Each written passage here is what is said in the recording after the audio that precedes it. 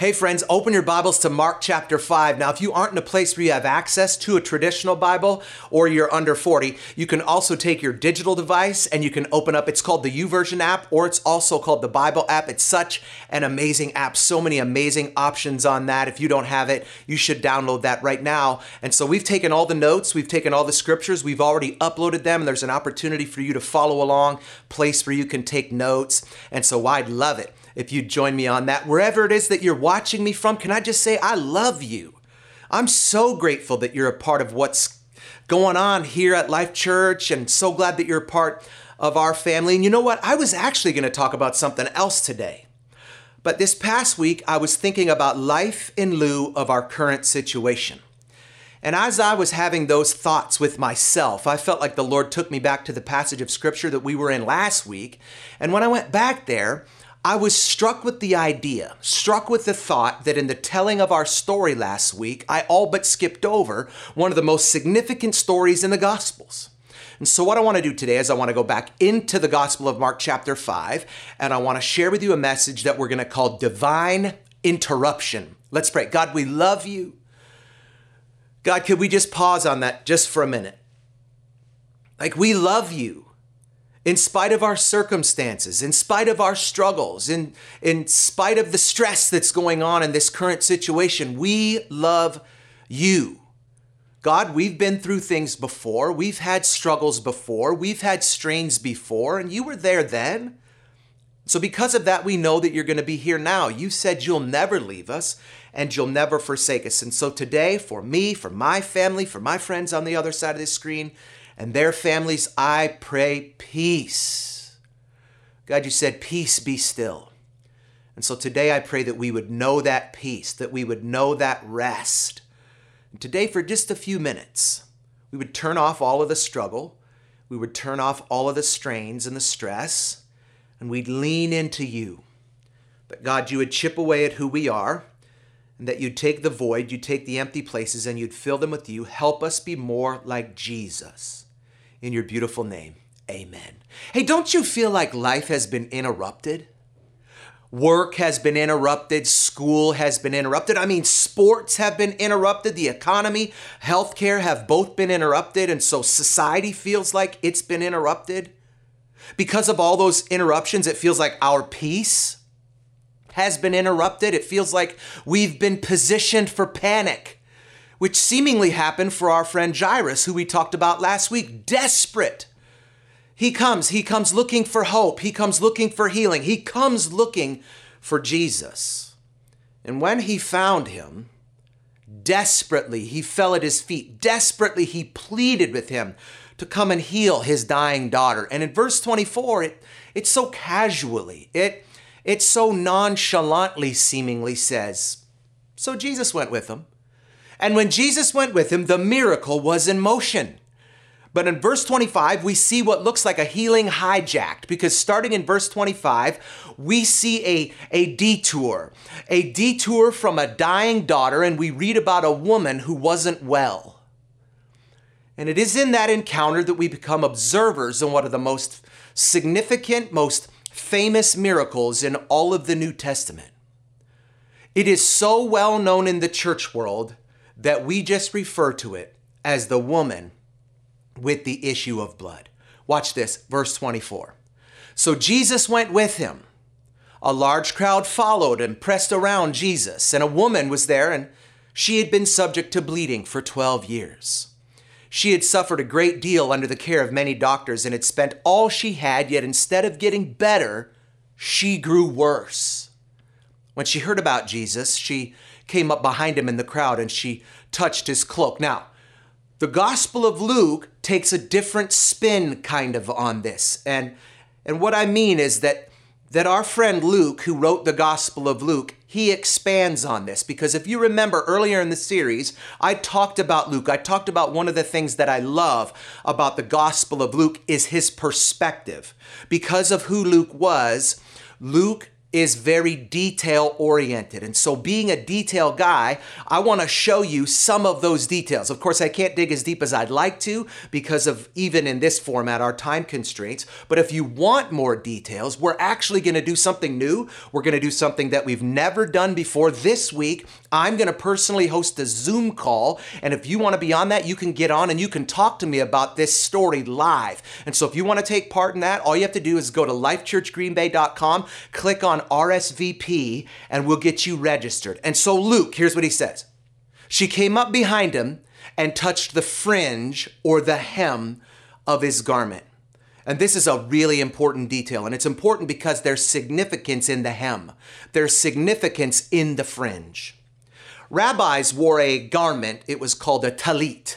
And a talit was a covering. It was kind of like a prayer shawl. And the hem of the talit represented the rabbi's authority.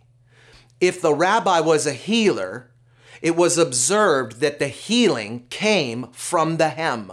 More specifically, though, our friend Luke, he says that she touched the fringes of his garment. And on the corners of the talit, the rabbi had tassels called tzitzit, and those tassels or those fringes, they represented the commandments, and they were very intricate.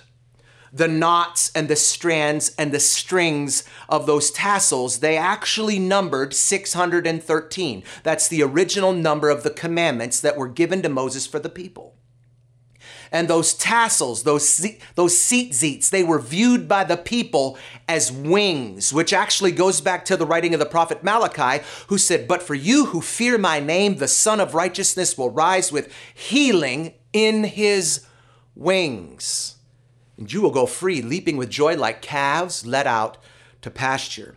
So contrary to some descriptions, this woman wasn't groping or grabbing for whatever she could get her hands on. She specifically grabbed for the hem because of his authority, and she specifically grabbed for the fringes because there was healing in his wings. And because she thought, if I could just touch his clothes, I will be healed. Immediately, her bleeding stopped and she felt in her body that she was freed from her suffering. At once, Jesus realized that power had gone out from him. Luke actually says he felt virtue go out from his body. And that word virtue actually means purity of power. At once, Jesus realized that power had gone out from him. He turned around in the crowd and he asked, "Who touched my clothes?" His disciples answered, "You see people crowding around you, and yet you ask who touched me." But Jesus kept looking around to see who had done it. Then the woman, knowing what had happened to her, she came and she fell at his feet, and trembling with fear, she told him the truth, the whole truth, and nothing but the truth. And she fell in fear because according to the Torah, or according to the law, she had been deemed unclean. And if you were unclean, you were untouchable. When you were unclean, anyone who you touched or who touched you also became unclean. You transferred your uncleanness. And when you were unclean, at least for the period of your lack of cleanliness, you were kept in quarantine. You were forced to practice social distancing. You could not be in public without prior authorization or without a proper announcement. When you were unclean, if you were going to go anywhere in public, you had to make it very well known. You had to make a scene. You had to yell out, "Unclean! Unclean!"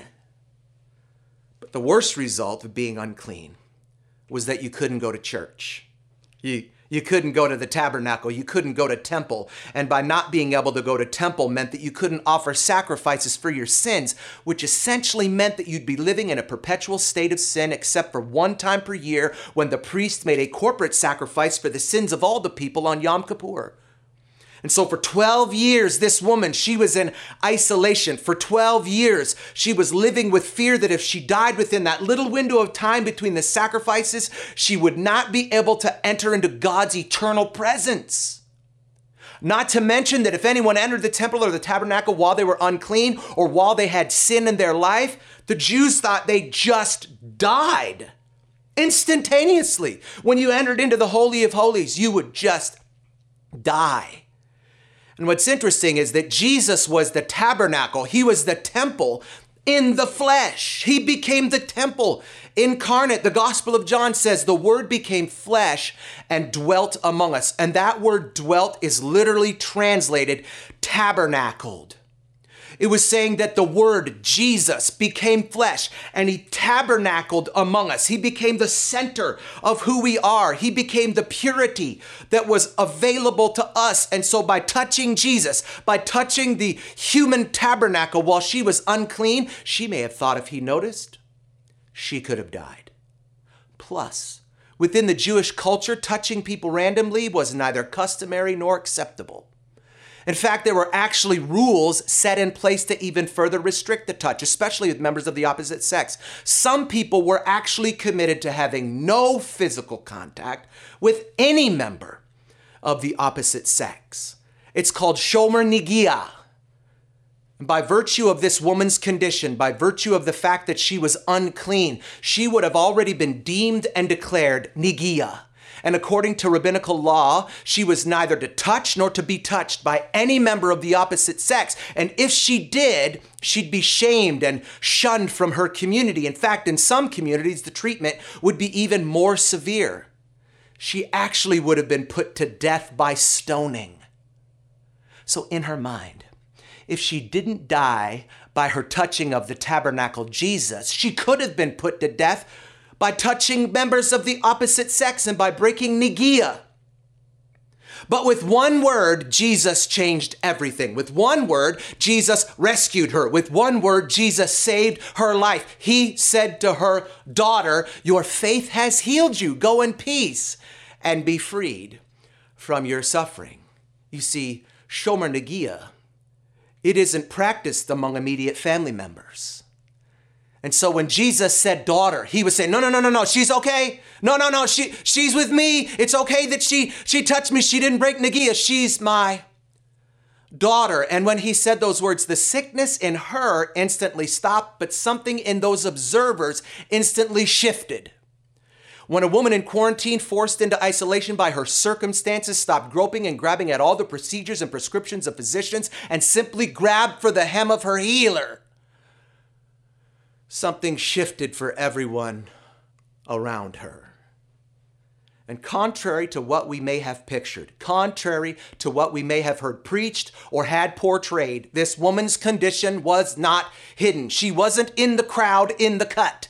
She'd been bleeding for 12 years, and not with a trickle, but with a constant flow. She was covered in blood. She was caked in the evidence of her sickness, caked in the evidence of her illness, and everyone in that town knew her, and they knew her condition. And when she walked up, eyes would have rolled, and they would have said, "Oh my gosh, not her again." And friend, your sickness is no secret either. Your struggle is not secret either. You are covered in it. You are caked in the evidence of your sickness. You are caked in the evidence of your struggles and your illness, and everyone who knows you knows. I mean, you've tried to cover it up. You've tried to mask it. You've tried to mask it with work and hobbies and life. But now that life is suspended, the struggle is shouting. Your marriage is shouting. You've always been able to mask it because you were at work more than you were at home. But now it's in your face 24/7. Your money, it's shouting. You've always been able to mask it because another paycheck was coming. But now those paychecks may have been put on pause. Your addiction is shouting. You've always been able to mask it because you've been able to do it in private. But there is no more private.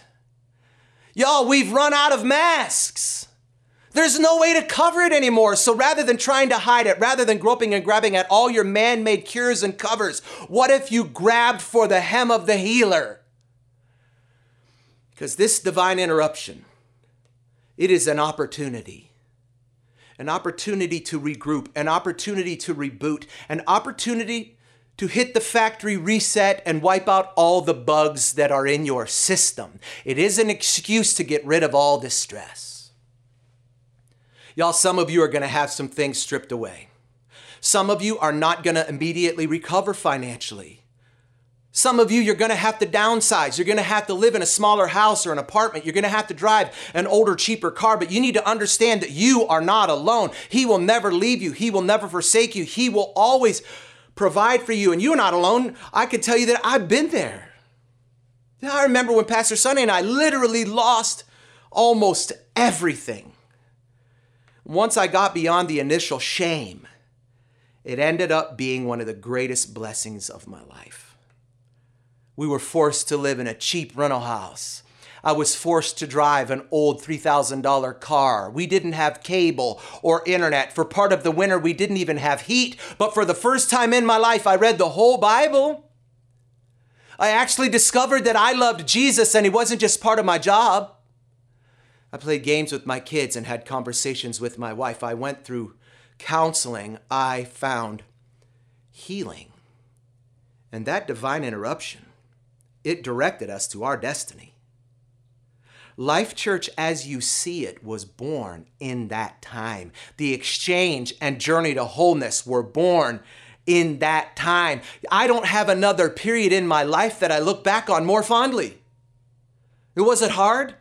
Absolutely. It was terrible in the moment. My self-worth and my self-esteem had never been lower.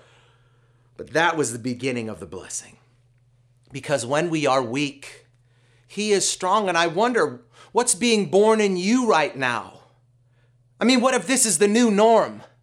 What if your salary never recovers? What if the changes you're having to make are permanent? If I had to ask myself, what if this is the new norm in churches? Like, what if we never go back to church the same? What if we never fill a big room again? What if, like that woman, some things have instantly, permanently stopped? Isn't that okay? Aren't there some things that just needed that? What is it in you that needs to stop? Is it the doubt or the depression, the discouragement or the distractions? Is it the debt? But what if, just like her, when those things in you instantly stopped, something in your observers suddenly shifted? What if something better became the norm? Let me just show you what shifted in her observers and what became the new norm. In Mark chapter 6, this is just one chapter later. Jesus has just walked on the water. He's just got back in the boat. And in verse 53, it says, when they had crossed over, they landed at Gennesaret and they anchored there. As soon as they got out of the boat, people recognized Jesus. They ran throughout that whole region and they carried the sick on mats to wherever they heard that he was. And wherever he went, into villages, towns, or countrysides, they placed the sick in the marketplaces. They begged him to let them touch even the fringe of his garment, and all who touched it were healed. Before her, nobody grabbed for the hem of the healer, but now everybody was grabbing for his garment. And I wonder what needs to become your new norm. Where can you maximize this divine interruption? Wherever it is, reach for it, because your faith will heal you. You'll go in peace and you'll be freed from your suffering. And all I wonder today is, in the midst of this struggle, in the midst of this stress, will you do that today? Would you close your eyes with me today, wherever it is that you are? I don't know you, some of you. I've never met some of you. I've never seen some of you. But the one who we're talking about has. The one who we're talking about, he is that friend that sticks closer than a brother. He's that one who looks at you in the middle of your struggle and your strain, your stress, your trials, your tribulations, and he looks at you and he says, daughter, or he looks at you and he says, son, and he does that because he is desperate to be in relationship with you. In the church, we call that salvation. Salvation, where you receive the Lord as your Lord and Savior. Sometimes those words, they get lost in translation. And here's what that means. When you say that you want Jesus to be your Lord, that means that you want him to be the one who's in control. Wouldn't it be nice to have somebody else who's got more power to be in control right now? When you say that you want him to be your Savior, that means that you realize that you can't rescue yourself. Talk about a time where we can't rescue ourselves. Some of us can't go to work. Some of us can't go to school. Some of us can't do the things that we have taken for granted. We need someone to rescue us. And so today, if you're watching this, I wonder if something clicked in you, something connected in you that said, whatever this Jesus thing is, I need that. And so this morning, I want to give you opportunity to receive him as your personal Lord and Savior. So here's how we're going to do that. I'm going to pray a prayer. And as I pray that prayer, I'm going to offer you the opportunity to repeat that prayer after me. And if you repeat this prayer after me and you mean it in your heart, Scripture says that you will be saved. And so will you just bow your heads? Will you just pray this after me? Would you just say, Jesus, I'm a sinner, but I'm sorry. Would you please forgive me? Would you come into my life and make me different? Come into my life and make me new? I believe that you can change me. I believe that you can save me. Please be my Lord. Please be my Savior. In Jesus' name, amen. Friend, if you prayed that prayer, I want the opportunity to follow up with you. So will you just message us right now, whatever kind of device it is that you're on? Would you just make the next step and would you reach out to us? And if you don't see a way that you're watching for you to reach out, would you just message me? Here's my email, Shawn@lifechurchgreenbay.com, SHAWN @lifechurchgreenbay.com. And I would love the opportunity to pray with you. I would love the opportunity to follow up with you. But maybe you're here and you're watching, you say, Shawn, like I'm saved, I'm a Jesus guy, or I'm a Jesus girl, but this thing has been weighing on you. You're not thriving in this situation. And there's something in your life that's suffering. That's you.